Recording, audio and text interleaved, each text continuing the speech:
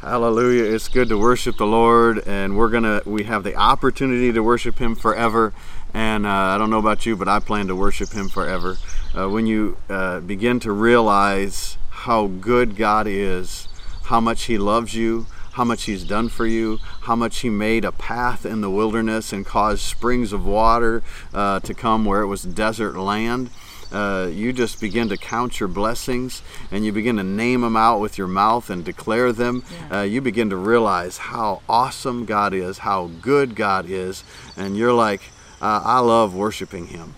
And Romans 12:1 actually says that to offer your bodies a living sacrifice, holy and acceptable to God, which is your reasonable service, or one translation says, which is your spiritual act of worship. He says, by the mercies of God, in view of God's mercies.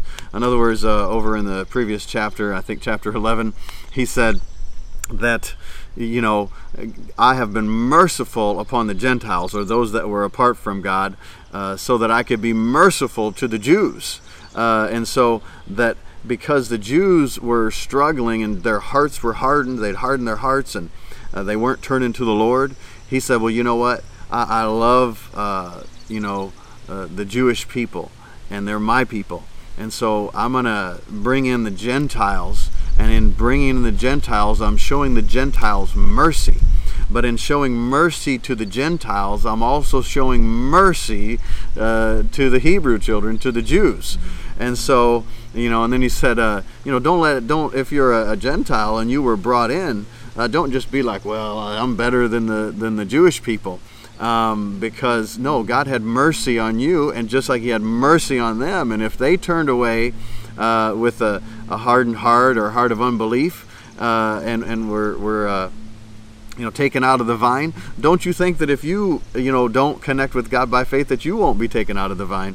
And so the point is, he said that he basically, I don't remember the word he used, but put all under sin, or concluded, that was it, thank you, Lord, concluded all under sin, that He might be merciful unto all.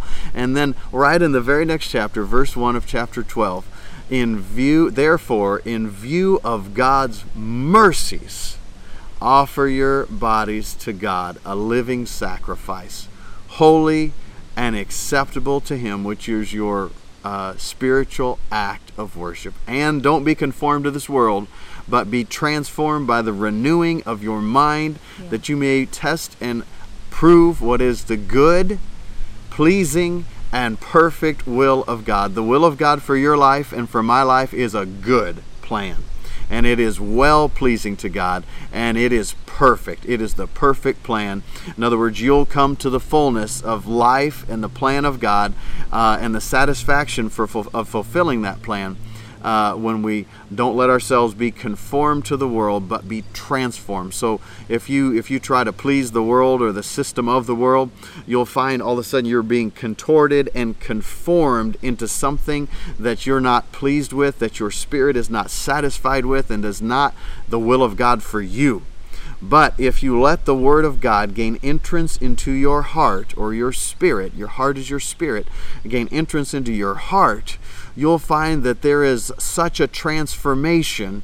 The Greek word for that actually is the same root word as the root word for the English word metamorphosis. That there is a complete and total transformation of that being, of that creature, by the renewing of the mind.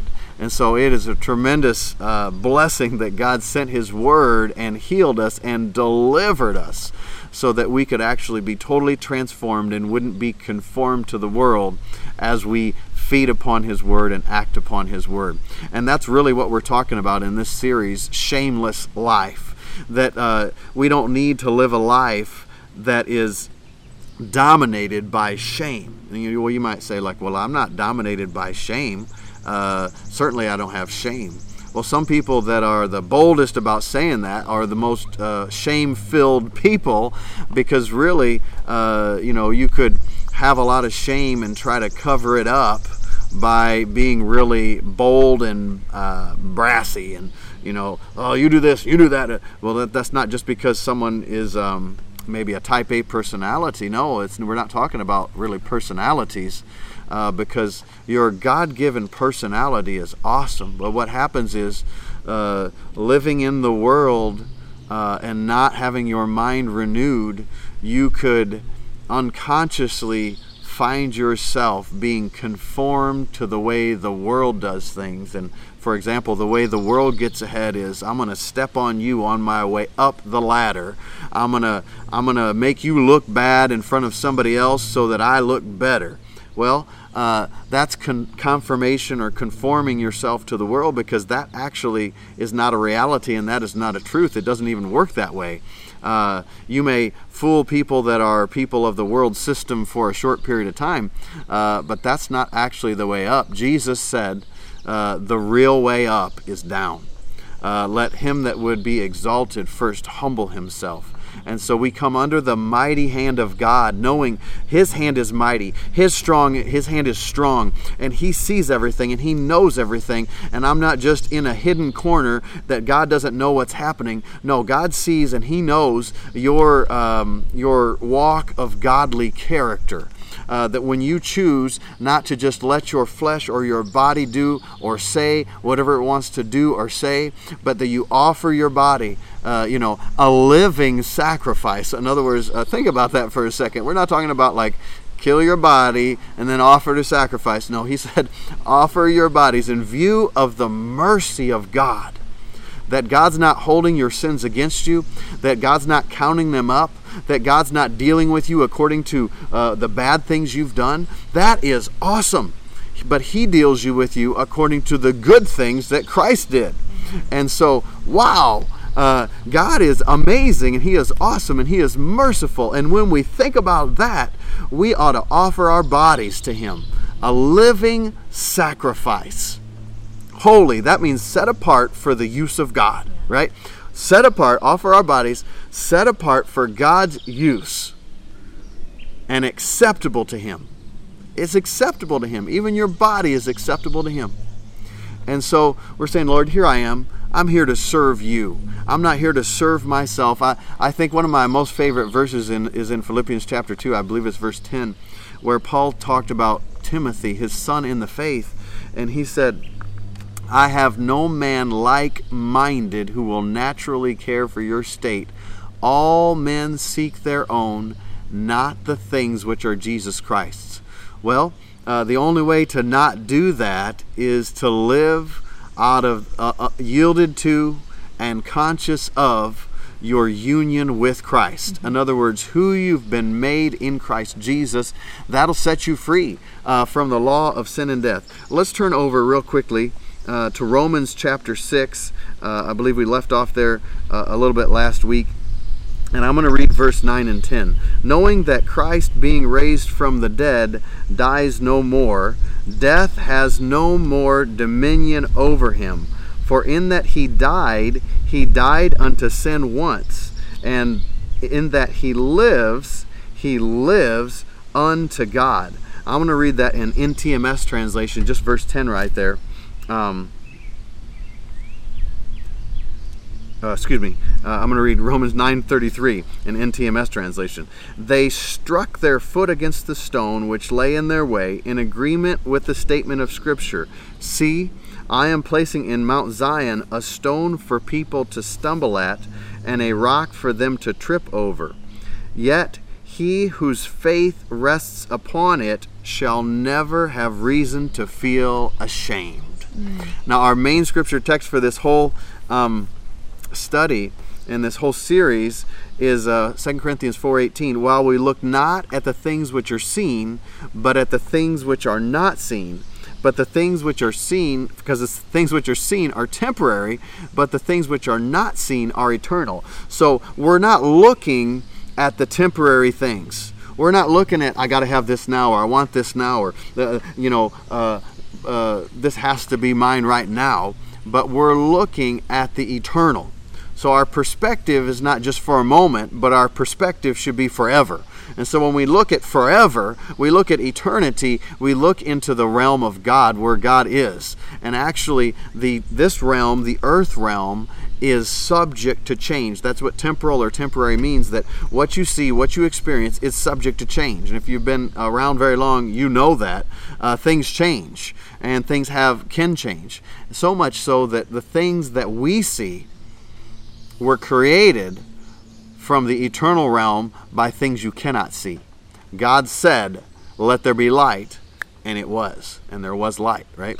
And so God created the worlds with his words.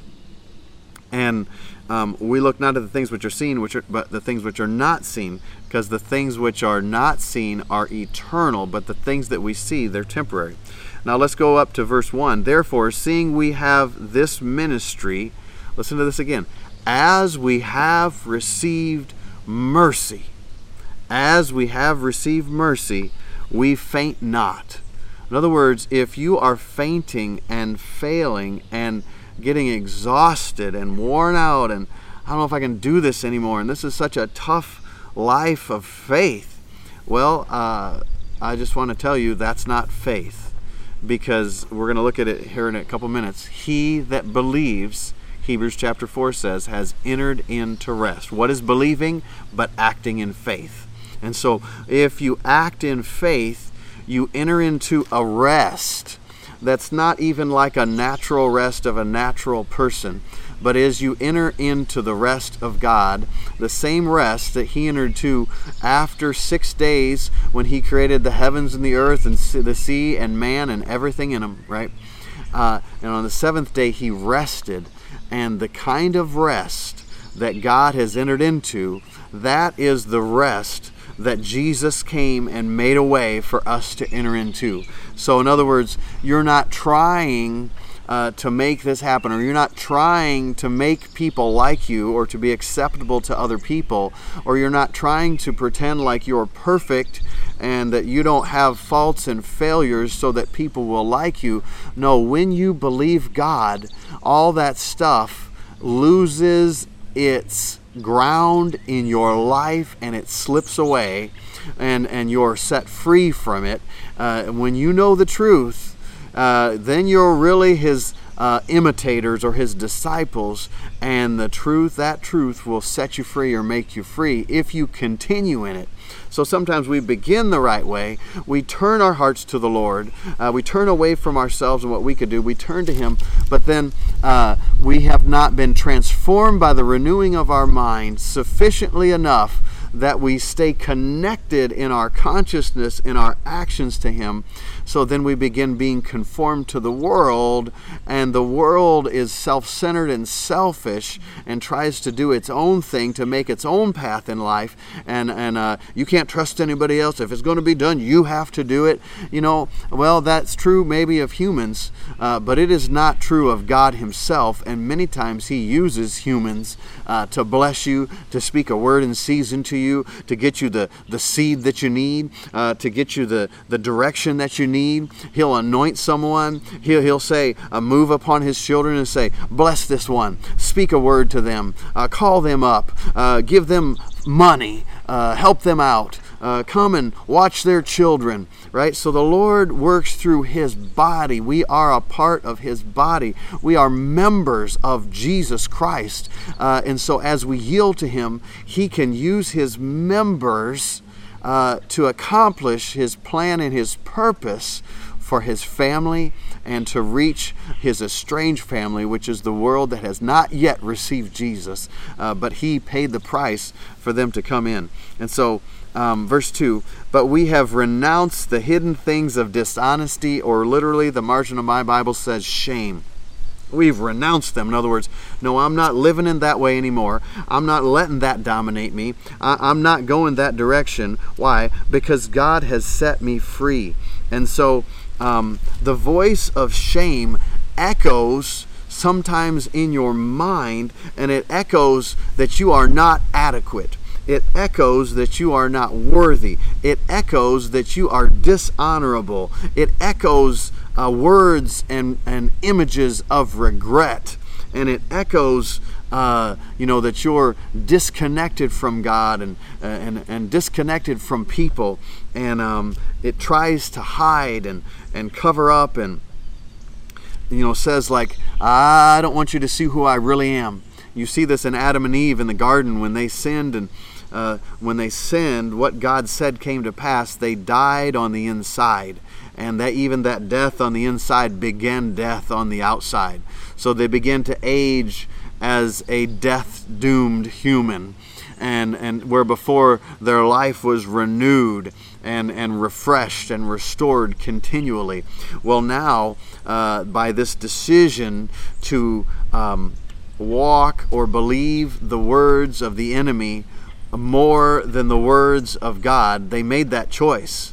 The God had told them the truth, yet the enemy told them a deception.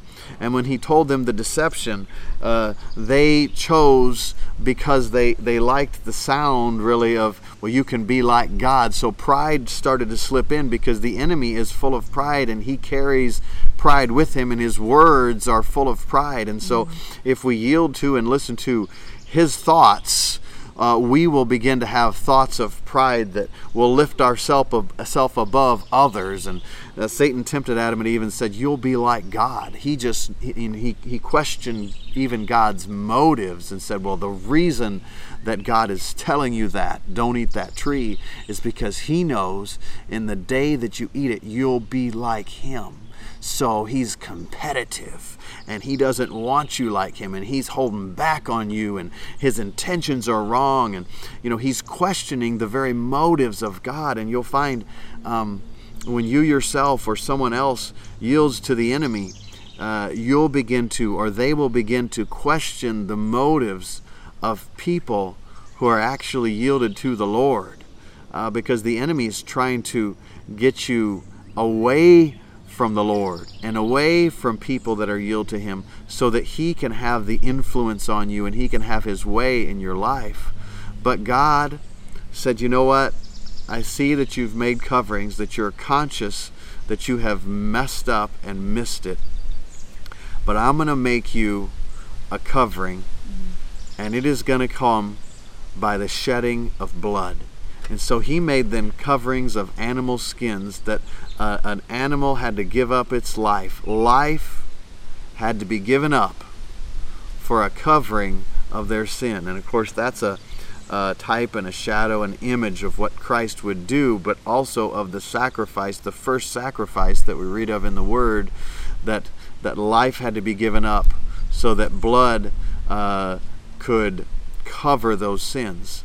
And in the New Testament, when Jesus came, his blood doesn't just cover, but it actually removes the sin from our lives. Over in Hebrews chapter 2, verse 14, says, for as much then as the children are partakers of flesh and blood, he himself likewise took part of the same.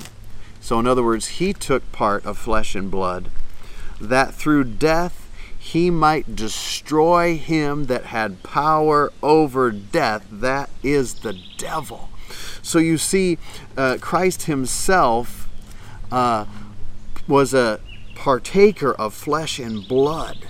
That divinity, or God himself, was clothed and forever united to human flesh, to humanity, that he could take dominion over every weakness of the flesh. Even the fact that the flesh was doomed to death, he came and said, I'm taking this on, and I'm even going to take that death on. Why? So that in every point I can conquer that death, that will no longer dominate my children. This is good news. And so he took on flesh that he could take on death, the ultimate victory that the devil thought he had forever won. But the devil did not look and have an eternal perspective. He had a just here and now perspective, but God had an eternal perspective. So much so is this true that the Bible says that the enemy never would have crucified the Lord of glory if he knew what happened. He thought, I've got him now and I've got them now, and just like I know I am bigger than God and better than God, and I beat God, and he doesn't know what he's doing, I know what I'm doing. He's so puffed up and full of pride, trying to show himself big when he's actually little and puny.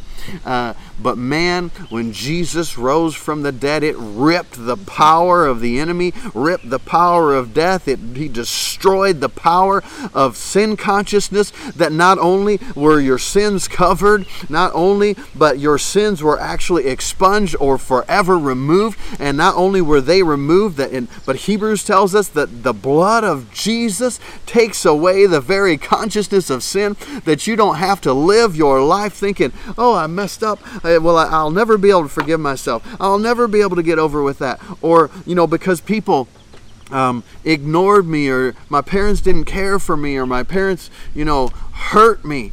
I'll never be able to forgive them. No, we can forgive even as God forgives. And those things that were done to you or that happened to you, the blood of Jesus, He died, He took those things on Himself, the receiving of those things and the action that was done to you that caused those things. He took that. And it's not that you were not loved. God saw you and He loved you. And before you were ever in that position, He made a way of escape. And He made a perfect plan for your life that's good and not evil, to give you a hope and a future, and to set you free from the plan of the enemy. That maybe people very close to you were used of the enemy to hurt you and to harm you, but He showed His love for you and to you through Jesus Christ.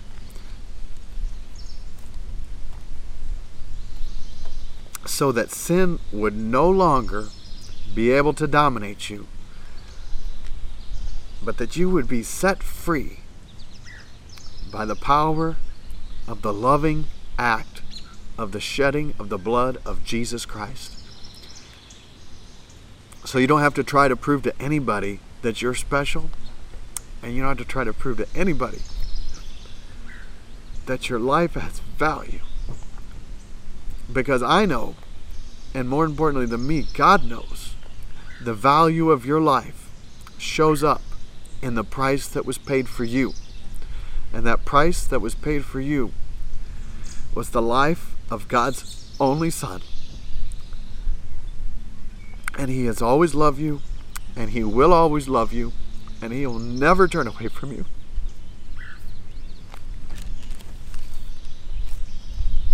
So, receive today the love of God. 1 John chapter 4 says that perfect love casts out all fear, and that fear has torment, and that he that fears is not made perfect in love. But Jesus died because He loves you, and He doesn't want fear and to dominate you, and He doesn't want you to be tormented. And the things that happen to you, they're not His will and not His plan.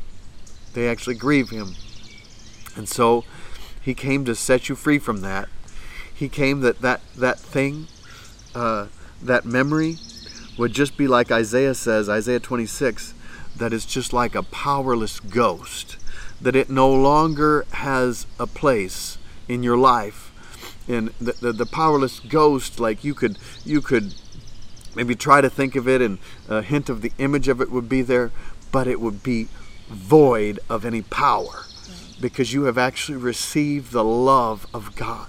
And that love that He has for you and towards you and has put in you will set you free from the past, the fear of the past, and the future, the fear of the future, and the here and now, the fear of the here and now. Maybe you're out there and you're listening, and you're just like, life has not turned out to be what I thought it would be. I really thought things would be different at this point in my life.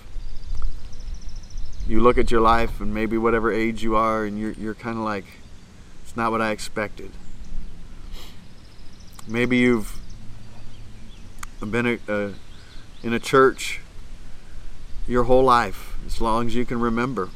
Maybe you haven't. Maybe you've never been in a church. Maybe you're just watching this. You just came upon this by accident. You know how awesome God is?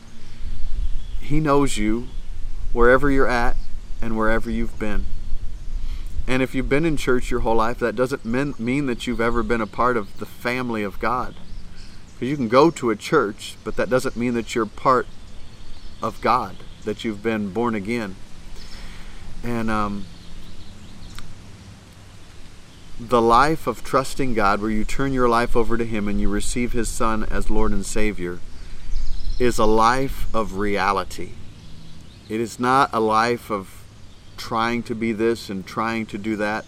It's actually a life where you enter into the completion of all of the work that God has done to bring you to Himself. And you live your life from that place. And that is a place of complete freedom that really, no matter what any person says about you, it doesn't have the effect on you that it has on others when you live conscious of what God has said about you. That is, He said that you are my child and I love you and I have paid the price for you. Hebrews chapter 4 says, the word did not profit them, not being mixed with faith in them that heard it. Verse 3, for we which have believed do enter into rest. And so when we believe, we enter into rest. In other words, when we trust God, we cease from our labor. It says further down in verse 11, let us labor to enter into rest, that any man fall after the same example of unbelief. Verse 10, for he that is entered into rest has ceased from his own works as God did from his. And so when we talk about trusting God or turning your life over to Him, it's not even a fearful thing like, oh, it's going to be a lot of work, it's going to be so hard, I got to give up all these things. No, what happens is you get a brand new nature on the inside, and from that nature and that life, you have the power to live for Him, and you're set free from the old life. Your old life ceases to be, and your new life has begun. And that new life is united to Christ in such completeness that His very life that sustains Him and animates and invigorates Him flows through those that believe. And then you can just, whoa, this is great. I'm living for Him. If you're with us today listening to this and you've never received Jesus as your Lord and as your Savior, I want to invite you today, take a moment, think of your life, where you're at today, and your trajectory. Where is your life headed? In what direction are you going? God made a way that you didn't have to be going your own way, and you definitely don't have to be going the way that the enemy has planned for you. But you can turn from those and you can go the way that God has planned. His good, pleasing, and perfect will and perfect plan. He has this plan for your life that He has fashioned, and He has created you to perfectly fit this. These days actually are set to perfectly fit you. And so, but you must receive Him. As many as received Christ, He gave the right to be the children of God. And so it's not automatic. It's not just because He loves you. Actually, because He loves you, He won't force you. Because love does not force, but love gives every opportunity, makes every thing available that you could just receive it as a decision from your own heart. So you have to decide, and you have to look unto Jesus, the author and the finisher of faith. So the way you do that is that you believe that Jesus died on the cross to remove your sins from you, and that God raised Him from the dead. And when you say that you believe that, and you say it from your heart, and you take Him as your Lord by confessing Him, saying, I take Jesus Christ as my Lord and Savior. When you do that, the Bible says that you have a complete change of your inner person. You're made brand new, a new creature, and everything old passes away. If you want to do that, I'm going to pray in just a minute. And all you have to do is from your heart repeat what I'm going to pray Just say the same thing, but say it after me, and let it settle in your heart and speak it from your heart. Believe it from your heart. With the heart you believe, and you will be saved. I'm going to pray this prayer right now. If you want to do that, just raise your hand on the online app, or if you don't want to raise your hand on the online app, it's okay. I just ask that you make this decision. In about 5 seconds, I'm going to clap my hands, and I want you to just take that as, okay, at this moment, I'm going to decide. It's not a natural reasoning conscious thing. It's actually from your heart. You respond to your heart, okay, more than 5 seconds, because I got to tell you this. The place that you locate your heart is where, if you have to forgive someone, or you know you need to forgive them, the place that you actually forgive them for real, not just words, not just I know I should do this, but no, I'm gonna really do this, I really mean it. This is the place that you receive Jesus Christ into your being. It's from your heart. All right, so I want you to look to your heart and see what God, the Holy Spirit himself, is ministering to your heart right now. And don't resist him. The Bible says today is the day of salvation. Yeah, your whole life maybe has come together to this point, and don't let this moment slip by. Receive the love of God. The devil might put things in your mind saying like, oh, but you're going to miss out. No, that's a lie, and it's a deception, just like he lied and deceived Adam and Eve, that he gave them the impression it's better for them to do this act against what God said. No, actually, the greatest thing is to follow what God has said, and the satisfaction that you have. It's satisfying in this life and in the things of this life, and even the things that the devil's tempting you with, saying this is more pleasurable. Oh no, the satisfaction God gives, it goes beyond those things, no matter what they are. We'll talk about it sometime. I'll tell you what the Bible says about it. And not only this life, but for eternity. Yeah. That you have no regrets, that you can live a life without regret, without stress, that you're just free all the time and full all the time and satisfied all the time. This is what Jesus came for, that you would have this kind of life, and that it would be so in so great a quantity that you've got more than enough that you can give it away. All right, I'm going to pray. Make a decision. 5, 4, 3, 2, 1. All right, let's pray. Say, oh God. Oh God. I believe that Jesus Christ is your Son. I believe that Jesus Christ is your Son. And that he died on the cross to remove my sins. And that he died on the cross to remove my sins. And I believe that you raised him from the dead. I believe that you raised him from the dead. So I could have life. So I could have life. And I could really live. And I could really live. I receive Jesus Christ. I receive Jesus Christ. Your Son. Your Son. Right now. Right now. As my Lord. As my Lord. And as my Savior. And as my Savior. Thank you. Thank you. That I am now. That I am now. Your child. Your child. My slate is totally clean. My slate is totally clean. I've got a new life. I've got a new life. That you gave me. That you gave me. In Jesus' name. In Jesus' name. Amen. Amen.